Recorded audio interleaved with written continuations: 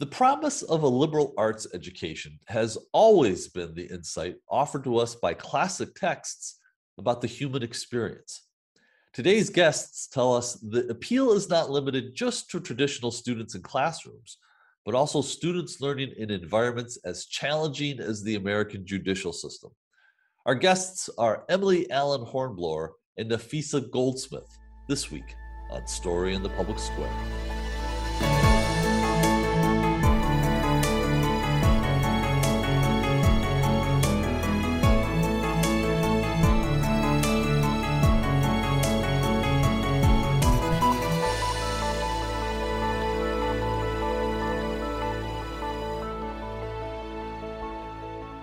Hello, and welcome to Story in the Public Square, where storytelling meets public affairs. I'm Jim Ludis from the Pell Center at Salve Regina University.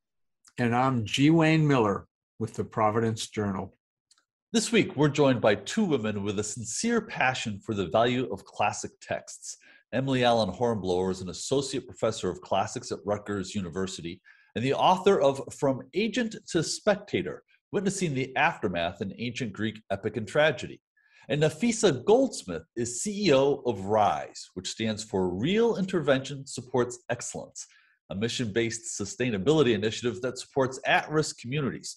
She's currently pursuing a degree in law. Ladies, thank you so much for being with us. Thank you for having us. So, Emily, there's a lot that we want to talk to in this sort of exploration of the value of classic texts, but this is something that you've chosen to dedicate your life to studying. What drew you to the classics in the first place? I think what drew me to the classics was that in these ancient myths, and I'm thinking of Greek tragedies, which are 2,500 years old, Homeric epics, the Iliad and the Odyssey, written down, put into writing, I should say, in the 8th century BC. So really old works and stories. And they present us with characters that are not a squeaky clean Superman. So when we're reading these stories about heroes who accomplish great things, but also make huge mistakes and costly ones, stories that foreground fallibility and vulnerability, showing that those who can do the best can also sometimes do the worst. There's something so profound about that. And not alienating, not demonizing, but humanizing. And it's completely fascinating, and I think also really essential. And this comes across, for example, in the Iliad, it's a war between the Greeks and the Trojans, but the Trojans are not dehumanized. They are not demonized. They are not other. They are like the Greeks. You come to love Hector the way you love Achilles. They love, they strive, they fail, they die. And the idea that a poem about a war and a Greek victory could end with the Trojan side lamenting, I think carries tremendous weight, and something that we should certainly pay attention to in these very divisive times of not demonizing the other camp because they have a different agenda. What I don't want to say how old were you, but how old were you? When you had this, when you came to appreciate classics? Was this something that you were introduced to in high school, in college? Where did that affinity begin? I was raised in France, and I started Latin very early in 6th grade. So I guess I was 10 years old, and I loved the complexity of the language and the puzzle. But there's a saying that Latin marches and Greek dances, and I just sort of feeling I would love, apologies to all the Latinists. I am a Hellenist. I had a feeling I would love Greek, and I had a very Socratic figure in high school who taught intensive Greek. He had lost a leg in a boating accident, and he had a beard, and he was in his wheelchair, and all of us, at this difficult, awkward teenager phase would just gravitate towards him and want to hear more about him and his stoicism, and also his love of these incredible texts. So that was my entry into it, and I never left. So Nafisa, what drew you to the classics? And maybe you can also relate whether it started in youth or more recently. I would say my attraction started in youth, and it started with Clash of the Titans. That was just amazing for me to see those characters, and specifically the one that frightened me the most, which was Medusa.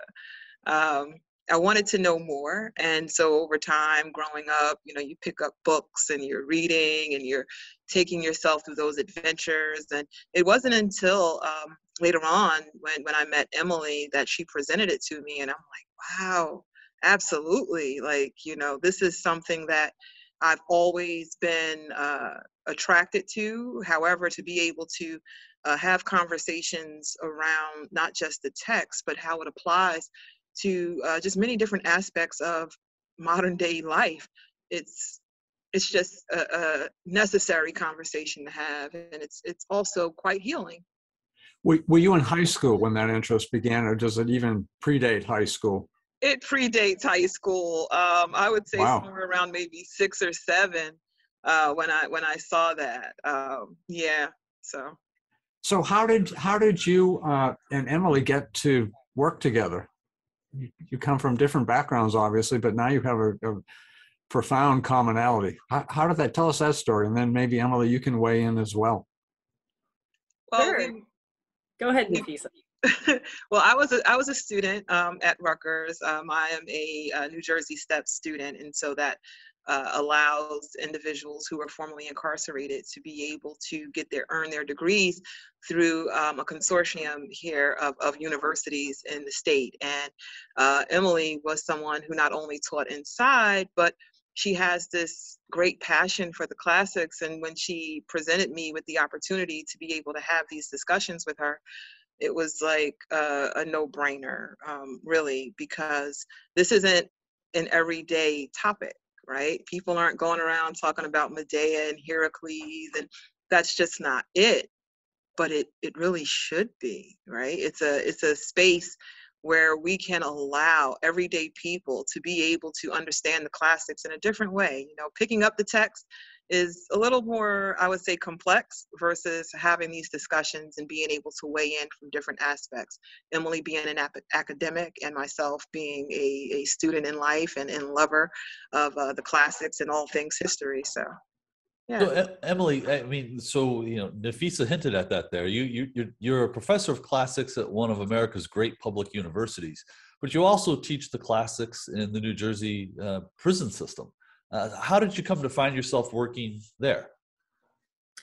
I heard about it serendipitously. I was reading an article in the Rutgers student paper written by a formerly incarcerated student who was part of the Mountain View program that Nafisa was a part of when she completed her BA, which enables students who have done some time on the inside to then complete their degrees at Rutgers.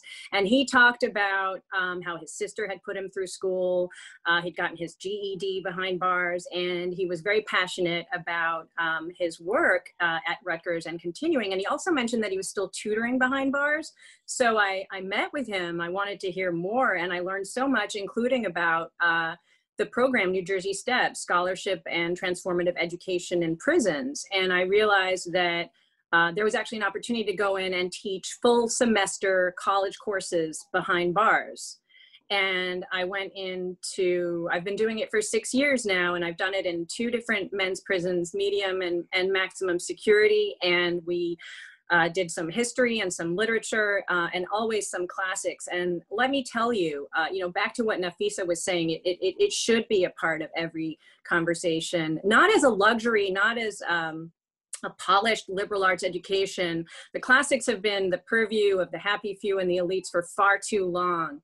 And they have this power to elicit crucial conversations about the humanity that we all share. And this really becomes apparent when I go in and we talk about Greek tragedies and we discuss these heroes and the role of fate and the gods and extenuating circumstances. Is that what it is? Or is it just a broader view of how profoundly vulnerable and fallible every human is? There's a really deep implication in that strikes my students on the outside and of course on the inside, that if all of us are just one hair width away from being hit by tragedy, by downfall, by loss, by tremendous mistakes, then surely we owe each other the ability to say, that could be me. at any moment. And this is something that is actually brought out on stage in a play. So Sophocles is Ajax. At the beginning, Ajax is second only to Achilles. He rescued the corpse of Achilles from the battlefield when he was killed. Did he get the armor? No. The leaders decided to give it to Odysseus. So he goes into a rage. He feels that his entire existence and meaning are being denied, and he tries to kill the Greek leaders, Agamemnon and Menelaus, and he tries to torture Odysseus. So Athena, who loves Odysseus, as you may well know, protects him, jumps in, and makes Ajax go mad and torture a bunch of animals instead. And she invites Ajax to come and watch. She invites Odysseus to come and watch with her. Look, Ajax thinks he's torturing you, but I've blinded him with madness, and now he's torturing animals. And Odysseus, instead of sort of grabbing the popcorn and joining in on the show, says, I actually pity him, not in the condescending sense. The ancients really use that in the meaning of compassion, as in suffering with. He says that I see the power of the gods in human life, and that could be me. And this is a message that I think grabs everyone, and especially if you have an existence that is defined by being warehoused because of perhaps one moment in your life when a wrong step was taken. It resonates to a degree that is extremely powerful and contemporary, as Nafisa was saying. We need to take a quick moment for station identification. This is Story in the Public Square, where storytelling meets public affairs. An audio version of this show can be heard 4 times every weekend on Sirius XM Satellite Radio's popular Politics of the United States. That's the POTUS channel, number 124. We produce Story in the Public Square with a great crew at Rhode Island PBS, and we're lucky to work with them. I'm Jim Ludis. On most days, you can find me running the Pell Center at Salve Regina University in beautiful Newport, Rhode Island. If you want to connect with me on Twitter, you can do so at JMLudis. Joining me as he does every week in the co-host chair is my friend G. Wayne Miller, who is an award-winning journalist with the Providence Journal and the author of 19 books. You can find Wayne on Twitter too at G. Wayne Miller. And our guests this week are Emily Allen Hornblower, an associate professor of classics at Rutgers University and the author of From Agent to Spectator, Witnessing the Aftermath of Ancient Greek Epic and Tragedy. Joining her is Nafisa Goldsmith, the CEO of RISE, which stands for Real Intervention Supports Excellence, a mission-based sustainability initiative that supports at-risk communities. Together, they are helping us understand the enduring power of classic texts, even in the modern world. So you found a very receptive audience behind bars, I'm guessing from what you just said, and people who probably just ate this up and related to it. Talk about that. I mean, it must have been eye-opening for some people as well as for you. Exactly. I think that that's crucial too, is that I am learning so much, and I discover so much in these plays when I go in and teach them, and from those who are currently experiencing the devastating impact of and dehumanizing impact of mass incarceration. So the topics that come up and that come out of these plays are always new, always fresh, and always burning issues. So to give you an example, we've all just been through, and to some extent are continuing to go through an experience that is painful of isolation, of lack of human touch, lack of human contact, lack of human communication, the way we've known it for so long.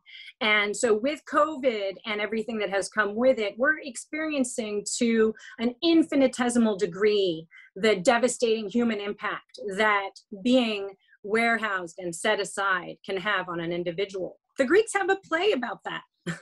Sophocles' Philoctetes is about a hero traveling to Troy, right? The Greeks all go to Troy, the place that launched 1,000 ships.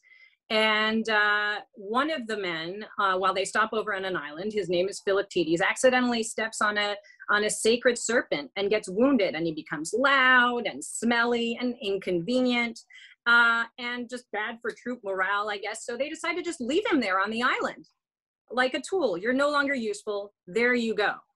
And then they find out that 9 years into the Trojan War, they actually need him. They find out from a prophet to take Troy. So there's a turn there where the one that was labeled as nothing and a social pariah turns out to be essential to the survival of the community. There's so much there. And it's a play that has a cast of only men. But when I read it with Nafisa, when we started doing these public conversations that we've been doing, bringing the classics to the broader audience, I said, does this play about war and all about men resonate with you at all? This lack of human touch, and the answer was mind blowing and deeply moving. Nafisa, could you speak to that? Oh, absolutely. When we have experienced that feeling of loss, those of us who grieve, and when we have experienced that feeling of I don't have anyone, it pales in comparison to being imprisoned and the people who were once your support system, or the people who you once were so supportive of, are no longer there for you. It's like a phrase that's used amongst those of us who are incarcerated. It's, excuse me. Sorry. That's okay. It's a feeling of being left for dead. That feeling is not something that's easy to overcome, because you start wondering, what did I do? Or you begin to become bitter and angry, and you say, you know what, I don't care, when in reality you really do. And sometimes it takes a good look at yourself and your situation. And when I think about Philippides, I think about the smell, that stench, and how for him, his focus was on that wound. And it seems that the more he focused on the wound and how that wound was a result of him being where he was, it seemed that it was difficult for him to heal until there was someone who came, even though it was trickery, even though it was under the guise of, you know, something else. It started to make him feel like, you know what, maybe I can still become a part of what I once was, a part of that society, a part of that community that I felt like threw me away. And now we begin to heal. It really resonated with me because Philippides and myself, for me, the wound was having that stigma of being a convicted felon and constantly thinking about that. It began to stink. And it caused other people around you to not want to be around you, because no one wants to hear about you complaining about your condition. It's only when you come to the realization that it doesn't have to stay this way. I can still be a part of, I still have worth. I still have value.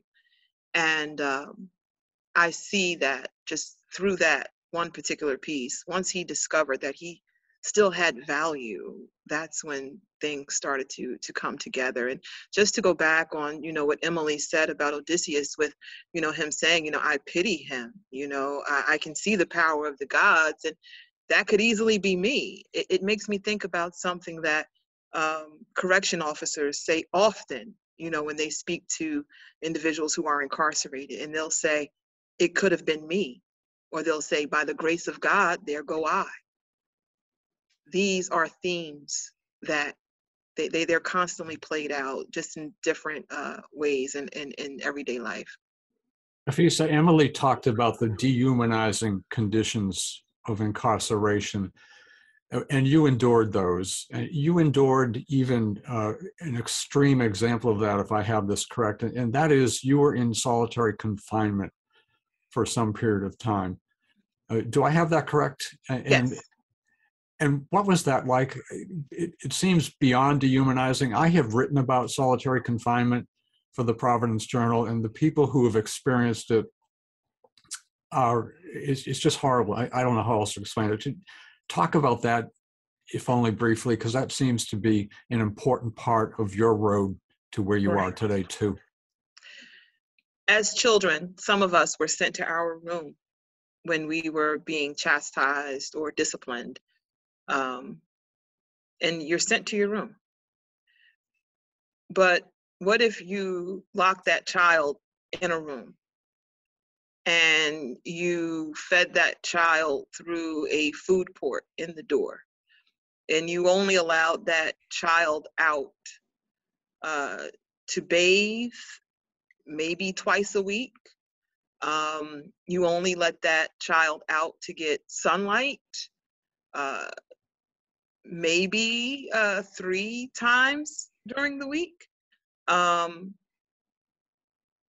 If the authorities knew that you were treating your child like this, you'd be in prison. It's easy for society to throw away our members, especially when we feel as though they have wronged society. And to throw people away and then throw them away while they are in prison, which is to put them in solitary confinement and to lock them in a cell and to hardly feed them. And then the food you feed them is totally inadequate. You have some people who are in cells that don't even have running water. It's tragic. It is diabolical. You cannot have a dog and not and take care of it the way that our society does individuals who are incarcerated. If you did, the Humane Society would be called. How can we so easily throw away our citizens because we feel as though they've committed some sort of an offense? And when we throw them away, we totally forget about them, and we don't even consider the conditions in which they are living in. I'll never forget what it was like to be behind those metal doors. I can smell it, I can taste the metallic taste of the water that comes out of that metal faucet. I can just still hear the keys as they come down the corridor, the loud echo that you hear. I can still hear the screams of people saying they want their medication, people who have mental health issues, and they're screaming they need their medication. I can still hear all of these things. And this is something that I experienced in 2006. So much of this conversation in my mind makes me think of the word compassion. And Emily, when we talked before taping, you used an expression. You talked about compassion as a civic duty. And I wonder if you could speak to that here now. The word compassion means suffering with. And it's not just, I think, a civic duty, but an imperative. And this is something that comes out in many of the Greek tragedies that we've been discussing. In Philoctetes, as we've said, right, the kind of utilitarian approach of using another human being like a tool destroys the fabric of society. It destroys the individual and the community and everyone involved, discarding human beings like they are nothing, the way Philoctetes is and the way Medea is. I'm going to turn to Medea in a moment. Is degrading and dehumanizing for all involved. And what happens when someone is put in a position where they are told that they have no worth and they are discarded and they don't have a support network? It's incredible that there's a play from 2,500 years ago written by a male, Euripides, the tragic playwright, performed by men, mostly for an audience of men. And yet several of these plays have a central female character, not a monstrous, out of control, hysterical character. But in the case of Medea, everybody knows the story of Jason and the Argonauts. Maybe you don't realize that Medea was a princess who helped him. She had special powers to get the golden fleece and achieve her goals. She did everything for Jason, and then he brought her back to Greece. They were married, they had small children, and then she became inconvenient. He needed to marry the local princess. So he effectively discards her. And here's a play where instead of showing us a woman losing it and stigmatizing female anger, it lets you into the inner workings of her mind, and you see her through those who are sympathetic to her, and you see the process whereby she gradually comes to feel so powerless and unrecognized and discarded that she does the unspeakable, the self-destructive and the destructive. Medea kills her children. And Nafisa and I talk about this so much because, first off, there are some real life Medeas. But second, and more importantly, the question that this play goes right to the core of is, what happened to a human being? How much did they suffer to get to that point? Is she monstrous at that point, or is she at her most human? And the fact that the play shows that the rage, the uncontrollable rage that she gets to, starts with righteous indignation and then alienation, really goes right to the core of what you can do to human beings when you put them in such a position where they have nothing to lose, and effectively, perhaps, lose their humanity. Nafisa, what do you think? Is Medea a monster in that moment? What happens? Why is that play so disturbing and provocative, and also interesting in terms of putting forward women's condition? And so many women behind bars, you've told me, are there actually because of men. You've got about 30 seconds, Nafisa. Got you. Medea is not a monster. What we learned from listening to the chorus is that there is a gradual process of her going through the mourning of her relationship, the grief of her relationship, the feeling of being disrespected and inadequate and not enough after she's given up everything, for the love of her life, only to turn around and just be once again abandoned, thrown away. She is not a monster. She is a woman scorned, and we have all heard, hell hath no fury like a woman scorned. Now, the way she went about it, there's a lot to be said with that. And like you said, there are modern day Medeas, and each woman has a story. It doesn't make her a monster. Do we call men who commit the same acts monsters? Or do we say, this is somebody who had enough and he snapped? It's a powerful question, and unfortunately, it's where we need to leave you. But I want to thank you, Emily Allen Hornblower and Nafisa Goldsmith, for sharing these classic stories with us this week. That is all the time we have this week.